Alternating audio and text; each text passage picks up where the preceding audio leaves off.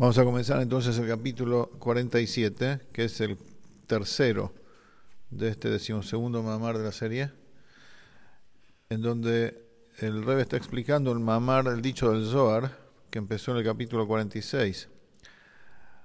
Ahí en el Zohar dice, en Raya Mehem, la Parashat Pinhas, página 257, dice que antes que Dios cree el mundo, Él ya se llamaba de todas estas formas. ¿Por qué? Porque en el futuro las va a crear. O sea, se refiere a las 10 sefirot. Se llamaba Jajam, se llamaba sabio, se llamaba Mevin, se llamaba que comprende, se llamaba bondadoso, de Gesed, riguroso, de Geburá. O sea, el Zohar dice, antes que Hashem cree el mundo, Él ya se llamaba para sí mismo con todas estas formas, de todas estas maneras, como después aparecieron las sefirot del mundo de Atzilut. Y el Rebbe explicó de que el dicho de este del Zohar se refiere a las 10 sefirot ocultas.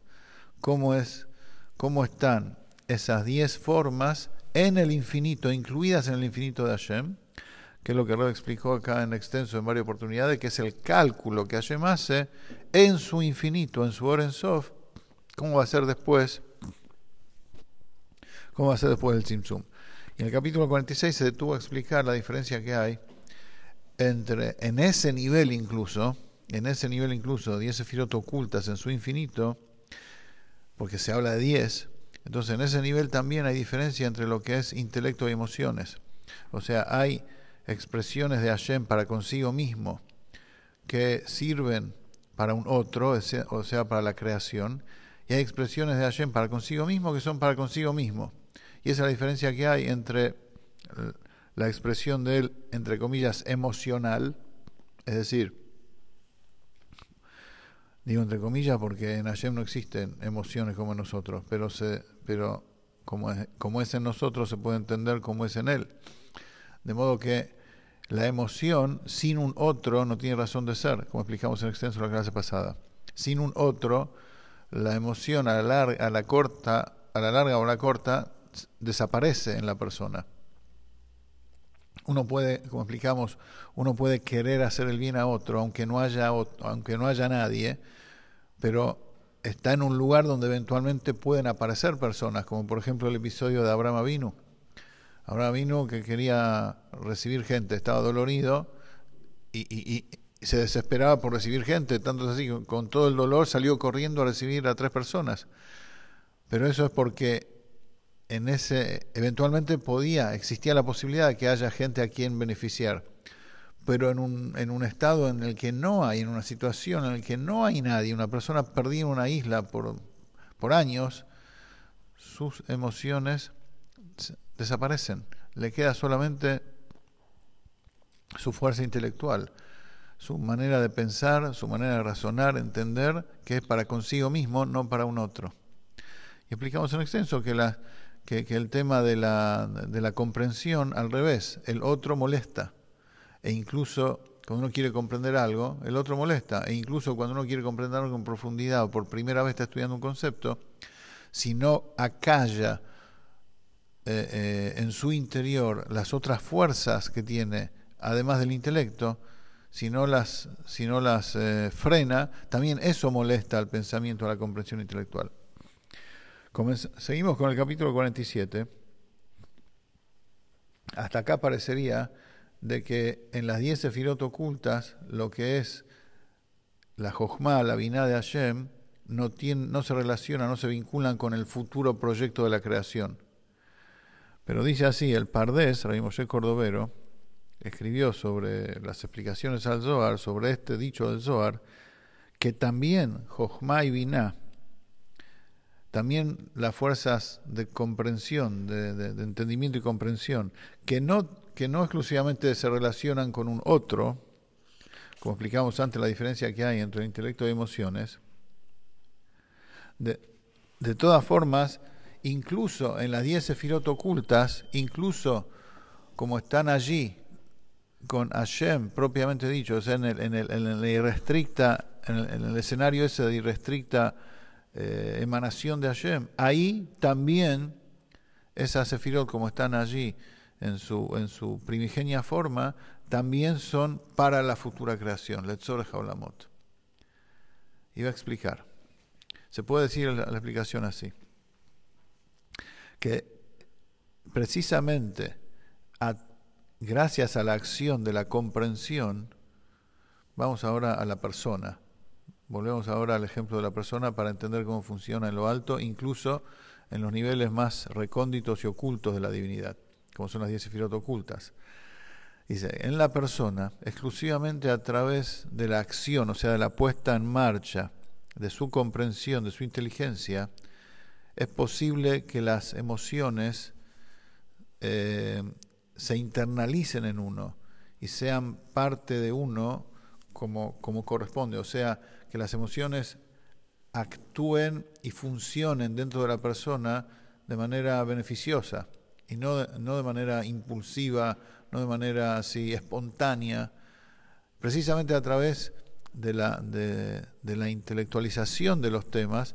Ahí las emociones pueden introducirse bien en uno y hacerse y ser una persona, no un animal que reacciona por cualquier cosa.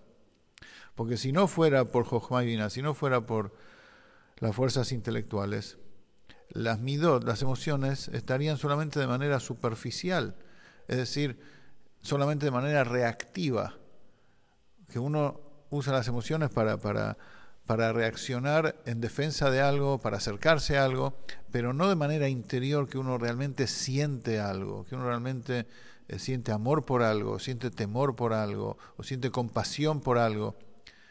Eso de verdad se internaliza cuando la cabeza está bien puesta.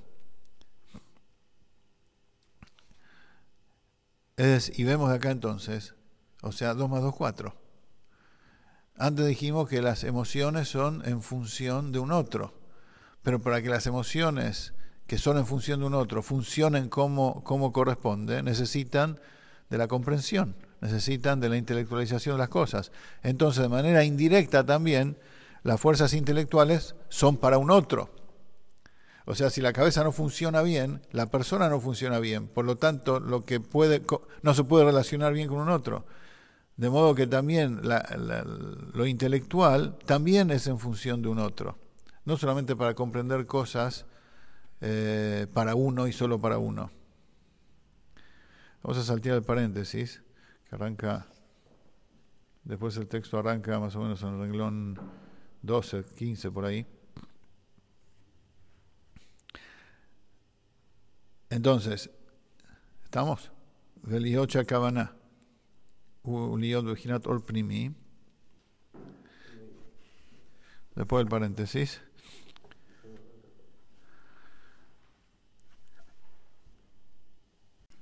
Entonces, por cuanto que la intención de Hashem al crear el mundo, desde un comienzo, desde que puso en marcha todo su plan de la creación, desde su emanación irrestricta y después en el cálculo de las 10 sefirot ocultas allí, la Kavaná, ¿cuál es la intención de Hashem en ese, incluso ahí? Es que se proyecte al fin y al cabo Or Primi. Or Primi significa que el ser creado sea consciente de la existencia de Hashem, lo pueda elaborar, lo pueda digerir, lo pueda entender, lo pueda sentir. Y para eso es necesario que exista la inteligencia. Para eso es necesario que exista Jochma y Binah. Si no hay Jochma y Binah, como vimos antes, si no hay intelectualización de las cosas, la persona no es persona. No se adhieren a él las cosas como corresponde. Entonces, de acuerdo a esto, las sefirot superiores, que son las intelectuales en Hashem, entre comillas, también son en función de la creación, en función del proyecto de los seres creados. Es decir, para las midot, para que las emociones funcionen como corresponde.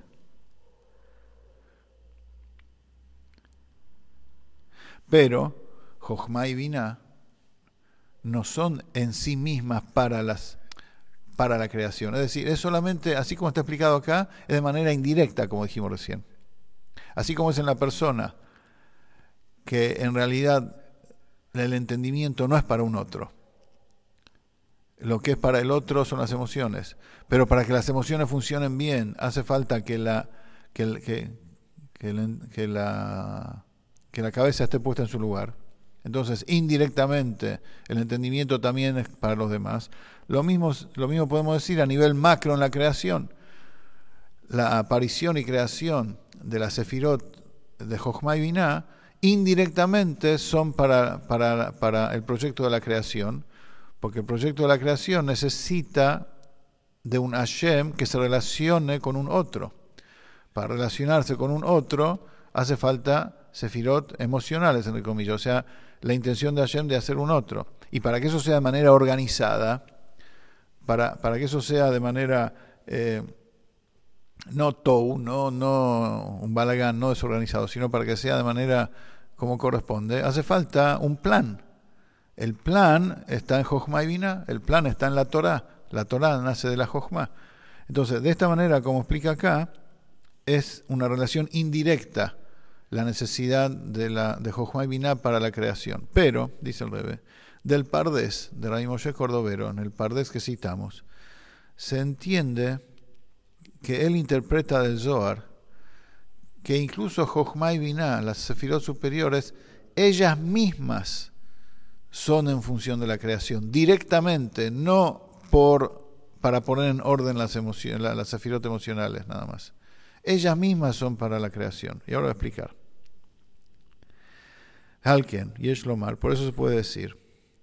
Dene Yadua es sabido, como ya explicamos en los primeros capítulos de la serie, que los voy a mencionar ahora, el capítulo 6, estamos en el capítulo 47, el Rebbe se remonta ahora a un capítulo que estudiamos en el capítulo 6. Es sabido que para qué Hashem hizo la dimensión de Atzilut, el divino mundo de Atzilut, donde ahí aparecen por primera vez las Sefirot, pero se notan que son fuerzas divinas, son condiciones y cualidades divinas. No hay un otro allí todavía, no se siente un otro. ¿Para qué Hashem hizo una dimensión donde Él mismo se manifiesta, donde todavía no hay un otro? Para que esté la posibilidad de que haya manifestación divina en el mundo, en la creación, a partir de Atzilut. Porque si no fuera por la dimensión divina de Atzilut, no podría existir en absoluto manifestación de divinidad. Porque los estados de espiritualidad que trascienden a Atzilut son estados completamente ocultos, cerrados, absolutamente. O sea, están cerrados y ocultos en Hashem directamente. Incluso los niveles post-Tzimtzum, pero previo a Atzilut, están completamente cerrados y ocultos a todo, están en Él.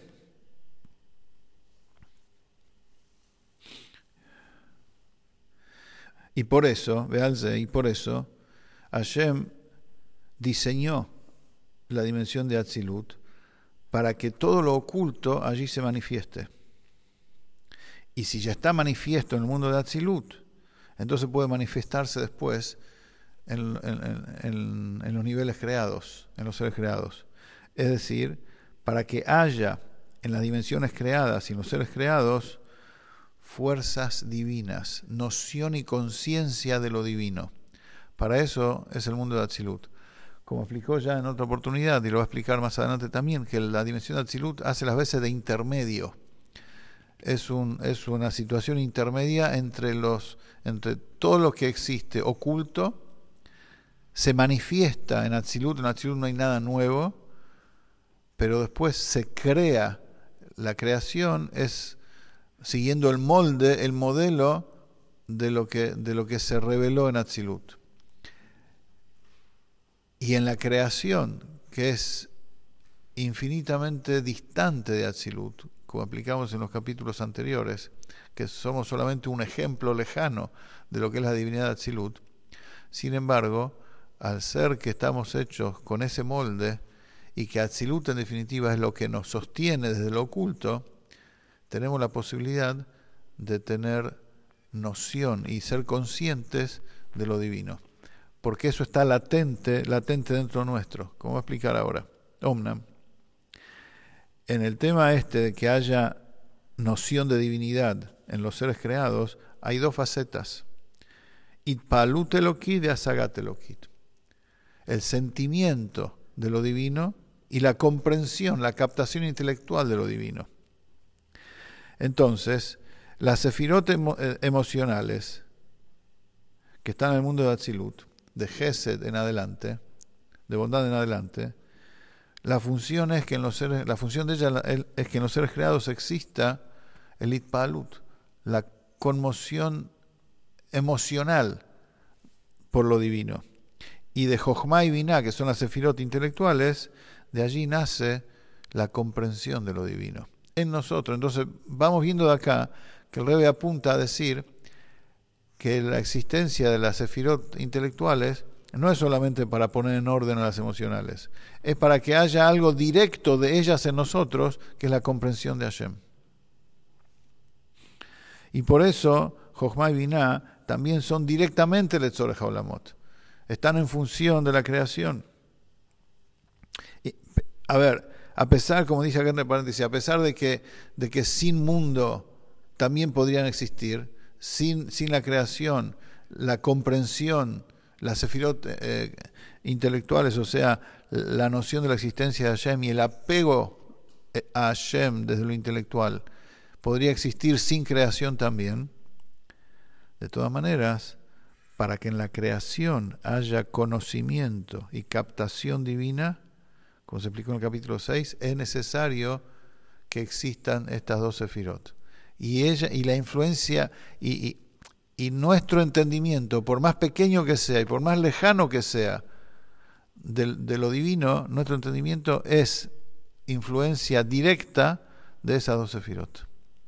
Así como está en nuestra alma, las fuerzas de Jochma y Binah es porque se derivan directamente de las sefirot de Jochma y Binah, como están en el mundo de Atzilut. Y gracias a eso comprendemos algo de la grandeza de Hashem y cómo Hashem maneja las cosas. Y el Pardés escribió así, acá transcribe literalmente un párrafo del Pardés. Antes de que se extiendan las midot, las sefirot emocionales, Hashem pensaba para sí mismo. Hashem era sabio consigo mismo. ¿De qué modo? Él captaba su grandeza en su propia esencia. Porque él y su Jochma son una sola cosa. Así explica ahí. Ahora el Rebbe se va a basar en esto para explicar algo muy interesante. Y se parece que la intención del Pardés, acá está hablando de Jochma y Binah como están incluidas en el Oren Sof. O sea, estamos hablando de las 10 sefirot ocultas.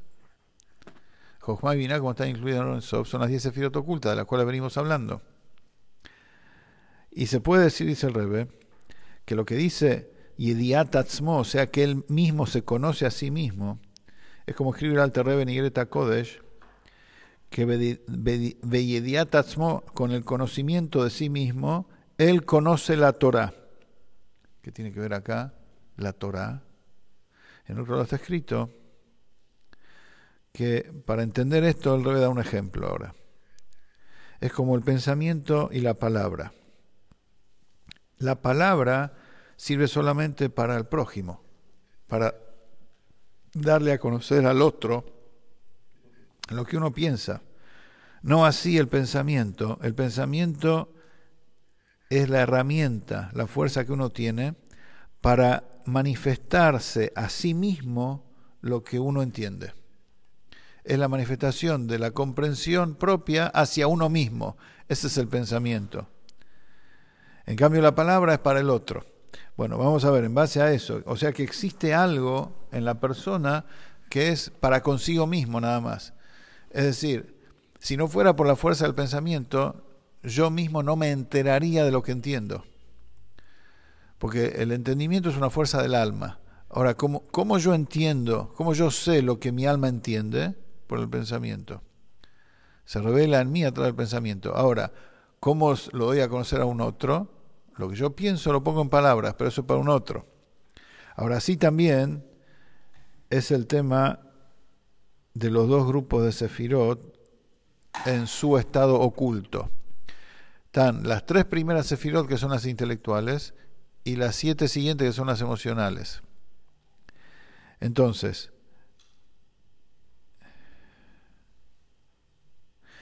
las 7 últimas, que son las emocionales, ya sabemos, cae de maduro, que es en función de la creación, porque vendría a ser como la palabra que es para un otro.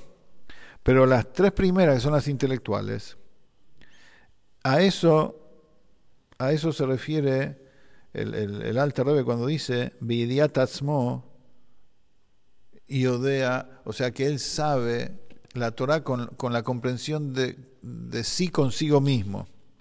O sea, que es la manifestación de lo oculto propio a sí mismo. Como es en la persona salvando a distancias, así funciona en la divinidad también. Mejor dicho, es al revés, ¿no? En uno funciona porque así es ahí, pero nosotros lo descubrimos en el sistema inverso. Ahora, Hashem piensa consigo mismo lo que es él en esencia.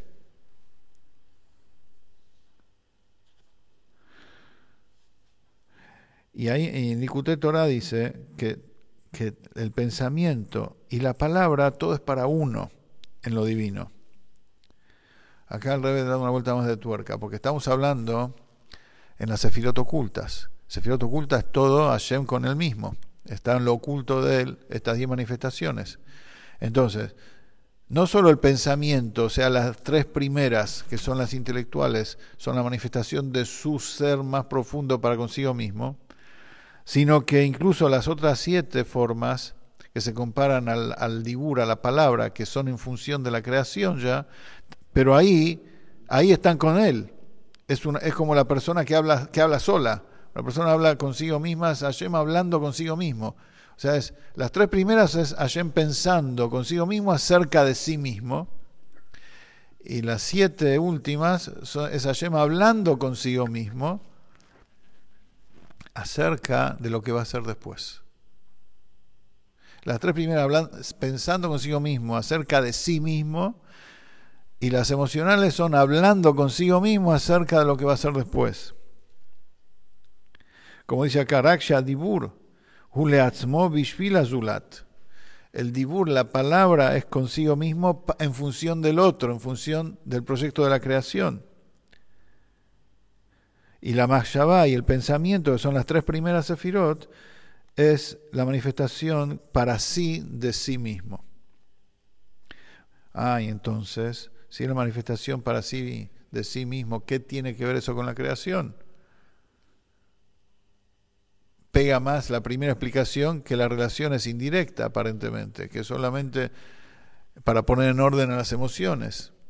De todas maneras, dice el Rebbe, también el conocimiento propio es para lo que va a venir después, es para el despliegue de la luz divina a través de todos los niveles de la creación. ¿Cómo es esto?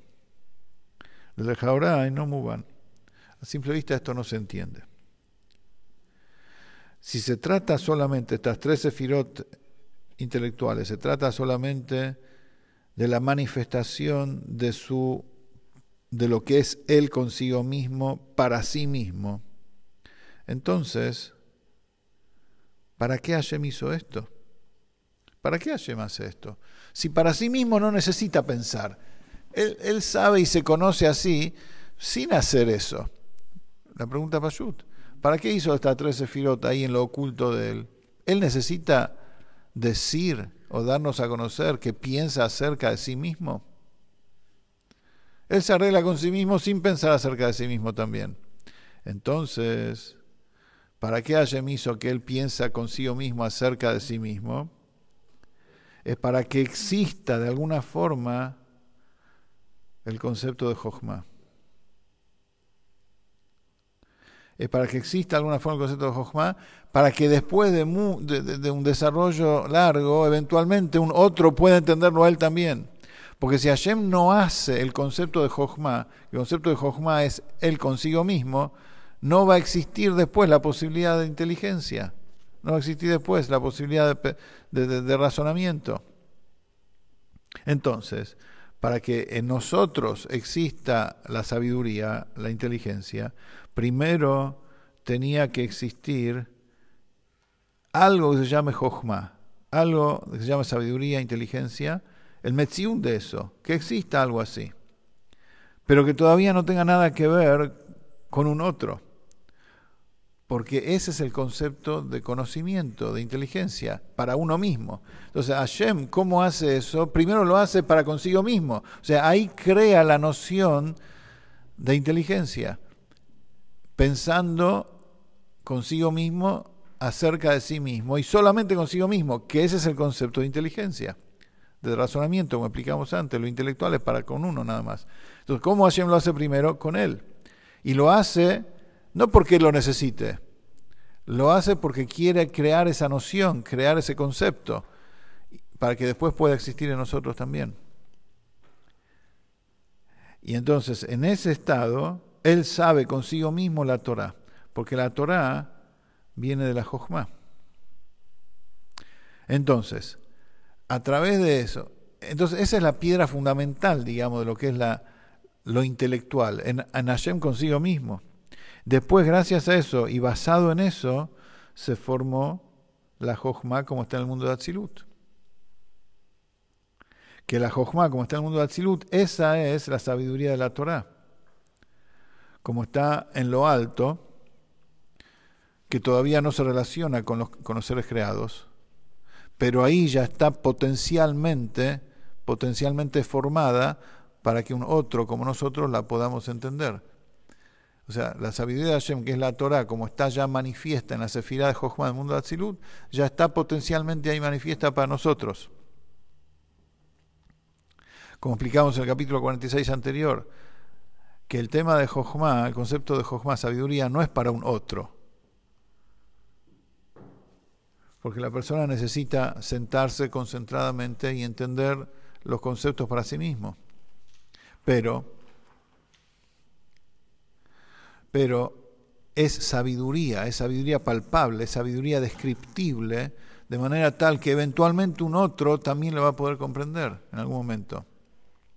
Solamente que la persona no está obligada a transmitirla. O sea, lo que quiere decir acá es que, volvemos al punto inicial, de que la existencia del concepto de algo de lo intelectual, de la comprensión, no está condicionada por la transmisión a un otro. No está condicionada por la existencia de un otro.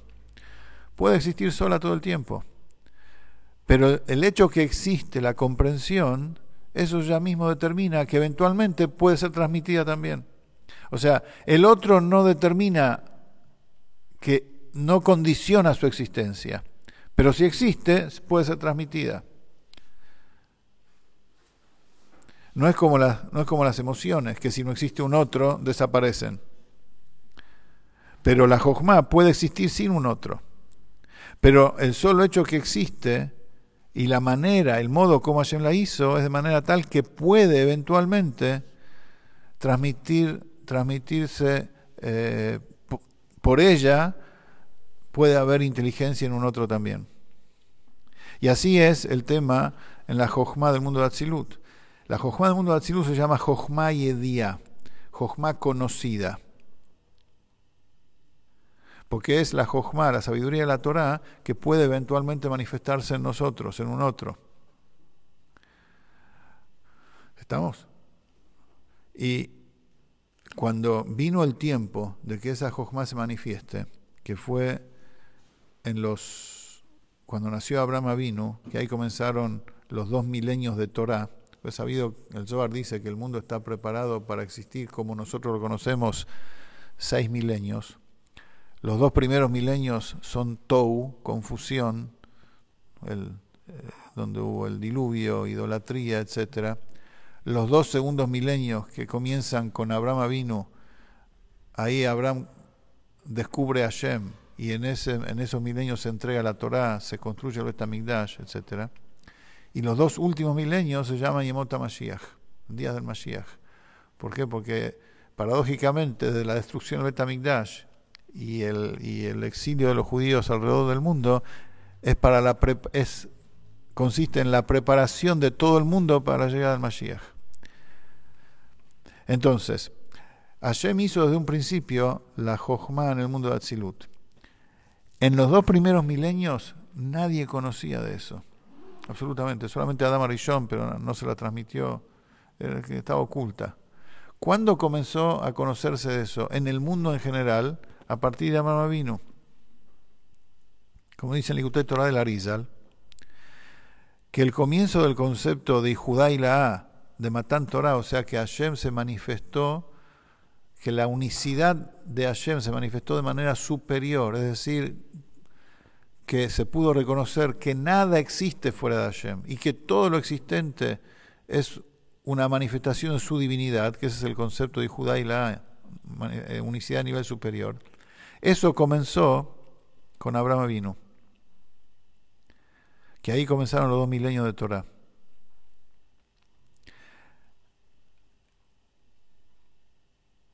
Y después se puso en práctica de modo tal que todos podamos tener noción de eso a través de Moshe Rabbeinu con la entrega de la Torah. O sea, comenzó en Abraham Avinu y terminó digamos la primera fase de ese desarrollo duró desde Abraham hasta Moshe. Y para que este nivel de Jochma, que es del mundo de Atzilut, que es la Torá, que estaba oculta hasta ese momento, pueda existir de manera tal que eventualmente pueda manifestarse, antes tenía que estar en un estado de no manifestación. Es decir, en un estado que Hashem se conoce consigo mismo nada más. Que Hashem es el que conoce su sabiduría de la Torá consigo mismo y nada más.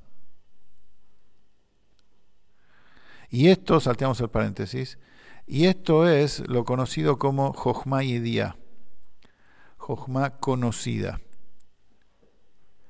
En realidad, hay una Jochma Stumá, como explica acá en el paréntesis que sigue, la Jochma oculta. La Jochma oculta nutre a la Jochma conocida del mundo de Atzilut. Como dijimos antes de que se aparezca las 10 sefirot en el mundo de Atzilut, estaba todo oculto, en lo oculto de Hashem. La dimensión de Atzilut es simplemente no hay nada nuevo, es una manifestación de lo oculto. Entonces, la sabiduría, el concepto, la noción de comprensión acerca de Hashem estaba oculta, se manifiesta en el mundo de Atzilut, pero todavía ahí es para consigo mismo. Pero en ese estado ya puede eventualmente darse a conocer, es decir, darse a conocer esa fuerza, que otros también puedan comprender a Hashem y no solamente a Hashem consigo mismo. En otras palabras, para concluir el capítulo, acá hay 3 estados.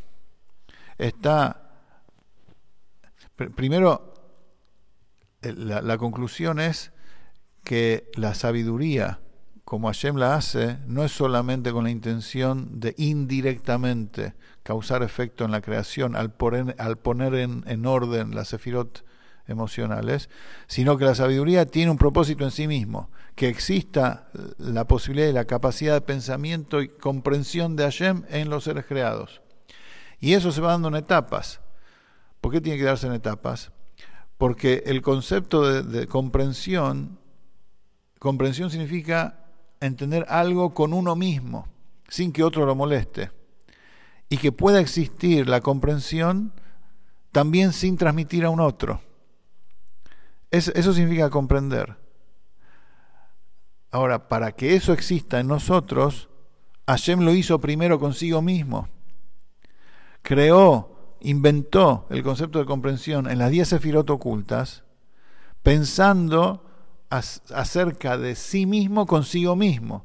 Él no necesita eso. Él no necesita pensar acerca de sí mismo consigo mismo. Si lo hizo para crear el concepto de comprensión. Y ahí está en su estado más oculto. Pero una vez que ya está hecho, ya pudo ir desplegándose nivel tras nivel. Después del Tzimtzum convertirse en Jochma Setuma, en Jochma oculta. Y después manifestarse en Jochma Yediá, en Jochma conocida, revelada en el mundo de Atzilut, pero oculta a nosotros todavía, que esa es la Torah oculta, antes de la entrega de la Torah. Pero después, eventualmente se pudo dar a conocer esa capacidad de comprender a Hashem a través de su Torah. Entonces, vemos de acá, en definitiva, que lo que dice el Zohar, citado en el capítulo anterior, en el capítulo 46, que Hashem consigo mismo ya tiene estas 10 facultades, que son las 10 sefirot, y lo hizo pensando en el futuro, que se van a manifestar después en la creación, incluye también a las sefirot de carácter intelectual, que son en función de la creación. Las sefirot de carácter emocional son en función de que exista en la persona la posibilidad de hacer el bien, de relacionarse con un otro. Y la sefirot de carácter intelectual es para darle a la persona la capacidad de comprensión consigo mismo acerca de Hashem. Hasta acá.